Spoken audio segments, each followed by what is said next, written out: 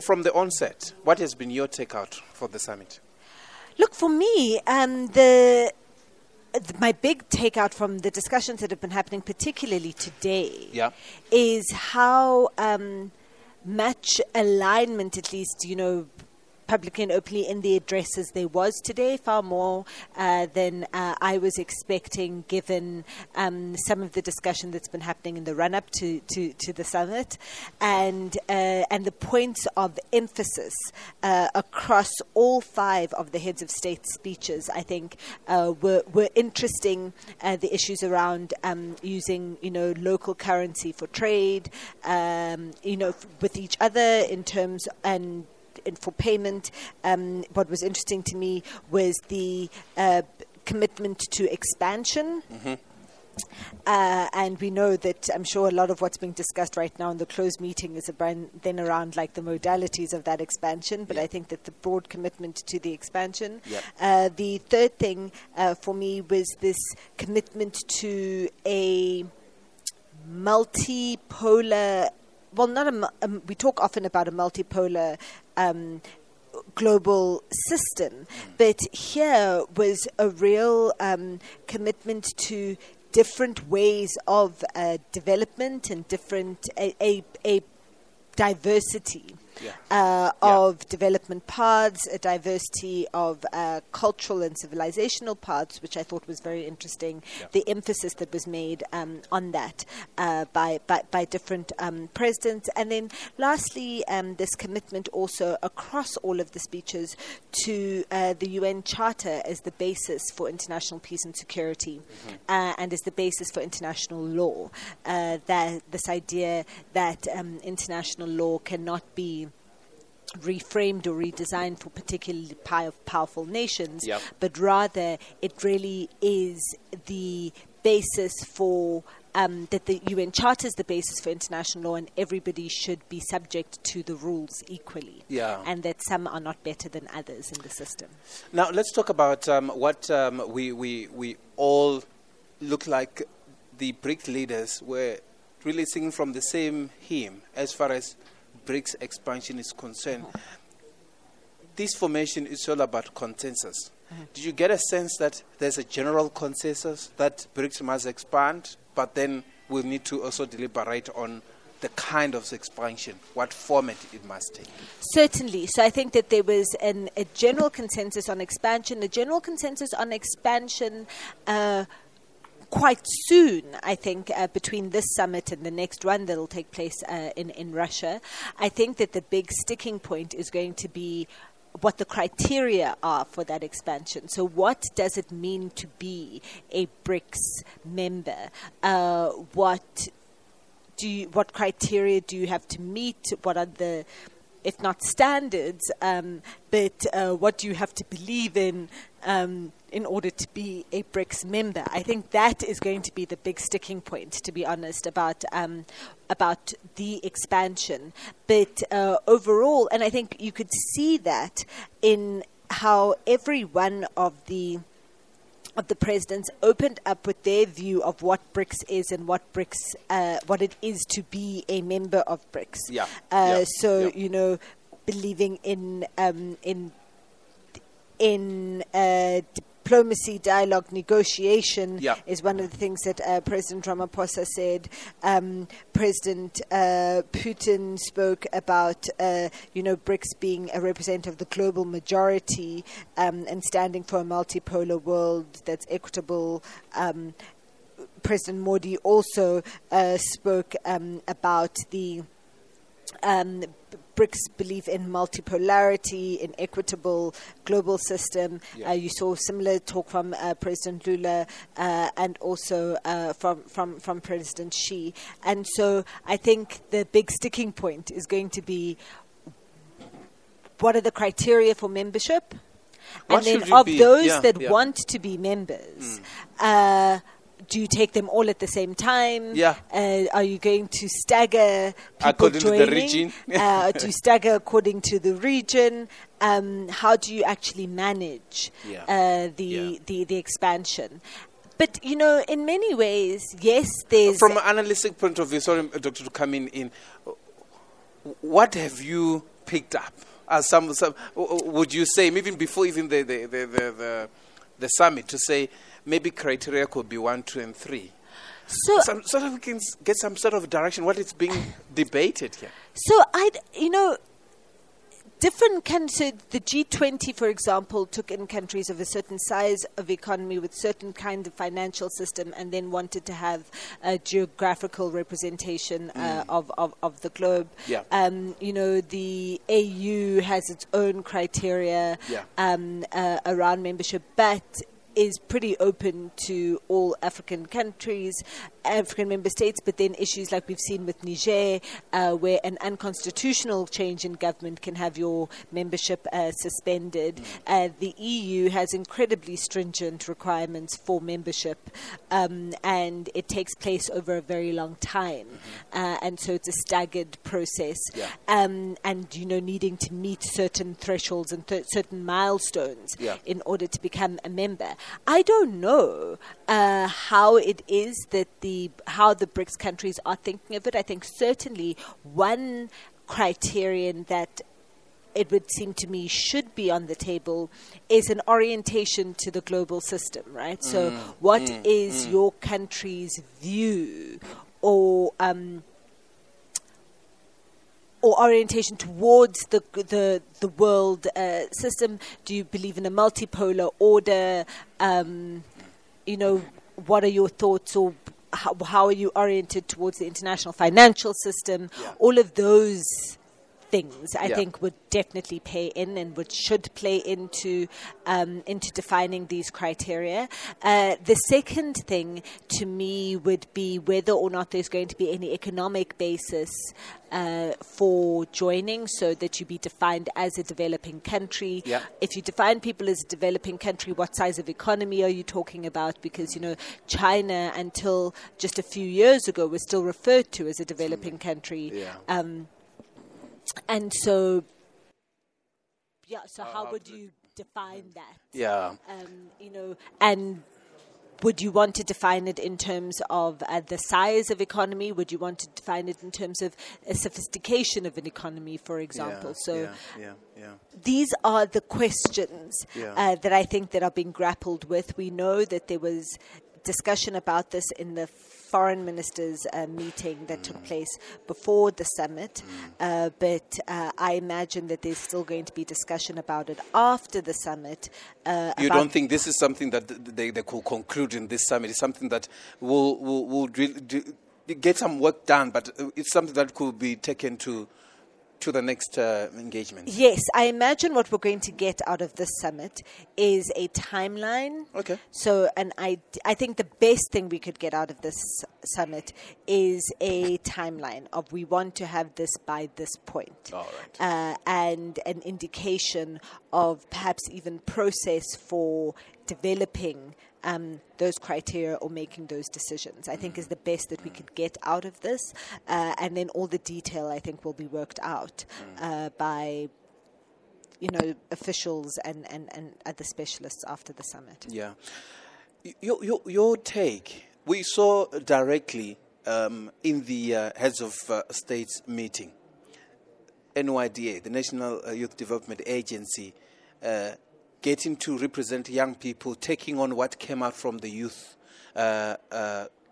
forum that has taken place last month, where BRICS youth from the BRICS members engage on a number of issues. Now they say, we want a formal BRICS Youth Council, as we will have the Business Council and the Business Forum that have been meeting here, and also the heads of states did engage on that platform as well. What was your take? Firstly, I thought that it was symbolically really significant to have Asanda Luatqa, who is the executive chairperson of the NYDA, sharing a platform, essentially, with the President of the Republic. Yeah. Because he shared his speech time with her. Yeah. In terms of making it was almost a co-address. So he spoke as the President of the Republic, and she spoke as the representative of South African youth, and then broadly of the youth of BRICS. And so I thought that was symbolically really significant and really interesting, and I think meant to be an indicator of the seriousness with which the President and the government in general is taking the youth and youth issues, and really lifting that up as one of South Africa's clear priorities, or something that it wants to get a commitment from, or commitment to, from its fellow BRICS members. That this idea of setting up a BRICS Youth Council as a permanent structure of the BRICS that works and that operates between summits, that's clearly something that South Africa is very committed to, if they had that endorsement being requested so officially in that way.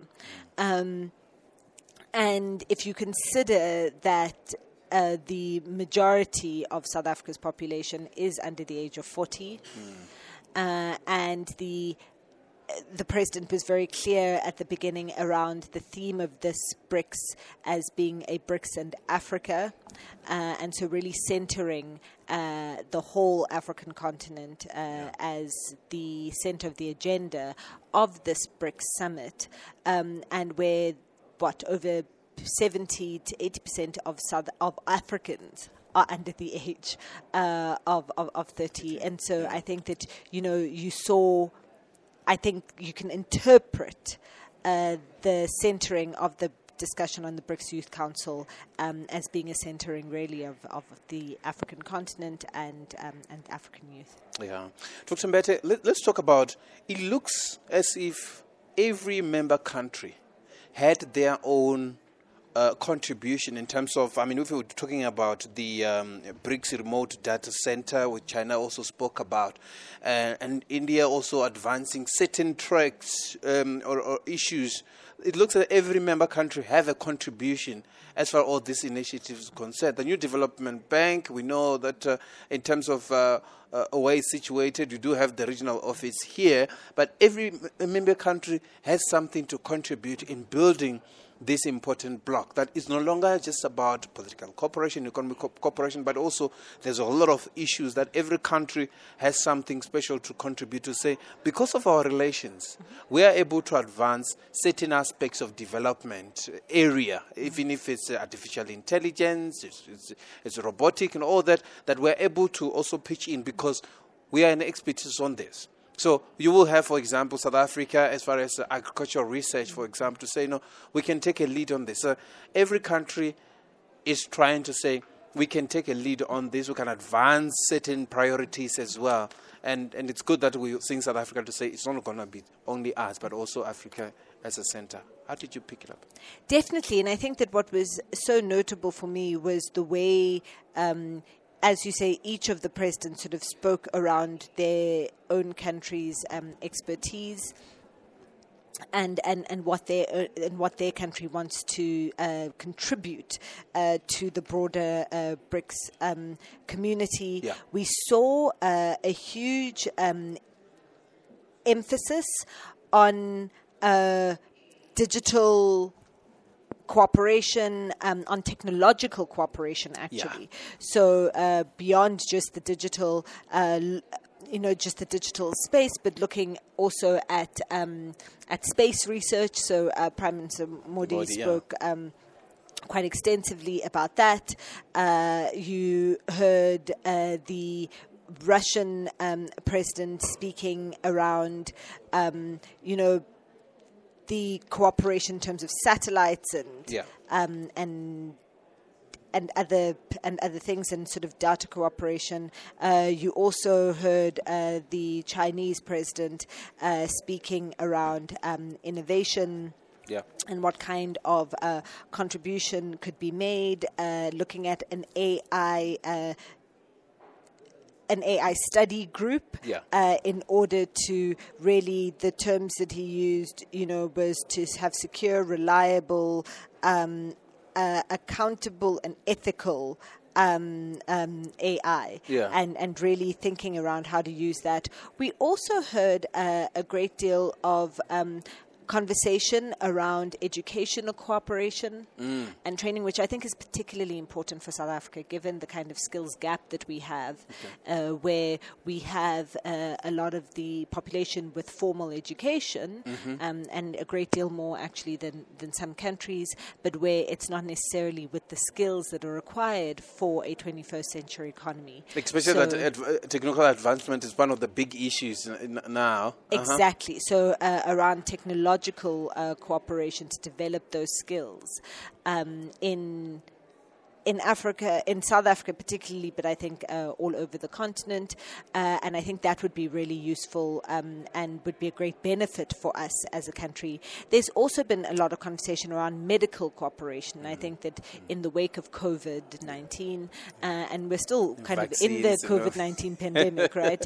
And vaccine development, treatments, and really thinking about how do we cooperate around medicine. And so I found it very interesting to hear the mention of traditional medicine and needing cooperation on traditional medicine, and Prime Minister Modi spoke extensively about that. Dr. Mbethe, I'm sure this is music to your ears. As far as educational cooperation is concerned, as an academic, this is where you say, this is exactly that will please a lot of academics, but also universities are going to benefit, but activate colleges as well are going to benefit from this, so that if India has research capabilities, from even on your own fields, we are seeing a lot of exchange programs as well. We have a very strong exchange program, South Africa, with other countries as well. But also we want to see an educational advancement as far as cooperation on education amongst BRICS member countries as well. Especially that some of them have great capabilities and some of reputable higher learning institutions. Certainly, and I think that South African universities have had too little cooperation and exchange with other global south institutions. So a lot of our cooperation is with institutions in the global north. So we have very strong relations with European universities and universities in the US and in Canada. So I think that having a framework for greater South-South cooperation in the tertiary education sector is important. Yeah. I think there are many lessons to be learned from India. Yeah. India has basically become a net exporter of human resources, Indian engineers and computer scientists and other people with other technical skills have become a very big resource for firms in the US, in Europe, and other parts of the world. And so I think that there's a lot to learn around how to develop those skills that we can learn from both India and China, and for that matter, from Brazil and Russia. I think there's also a lot to be learned and knowledge to be shared across all of the countries to decenter Western knowledge. So much of the knowledge that we use is based on Western experiences and paradigms of thought. And I think that we don't know enough about non-Western contexts, and I say this as somebody that works in a South African university, that we haven't done enough to really get to know. We need to have young people doing PhDs on India, on China, on Brazil, on Argentina, on DRC, really studying those places, getting to know those places, and being able to then develop centers of knowledge that are not centered on the West. That's interesting. Now, as we conclude, how would you like this year to end and reflect on South Africa's chairship this year? And we know that the president will deliver the closing remarks and do the press conference, but also one gets a sense of where this summit is going. I mean, judging from what has been delivered already, but also engagements with ministers as well. How would you see this summit concluding? Well, I think that the summit has been success. I think South Africa's chairship has been very successful. I think in terms of just putting all of it, it's a huge undertaking. So putting it all together, I think that this will be a success for South Africa if firstly the summit concludes with a firm way forward around how the rest of Africa is going to be included into BRICS, and real criteria about centering African issues, African development in the BRICS agenda. The second thing I think that would be really a big success is if we can have the formalization of that youth structure. The third is where if there can be a formalization around expansion and how exactly that'll work. If under South Africa's leadership, the template for the broad expansion of BRICS was formed, I think that would be a great success.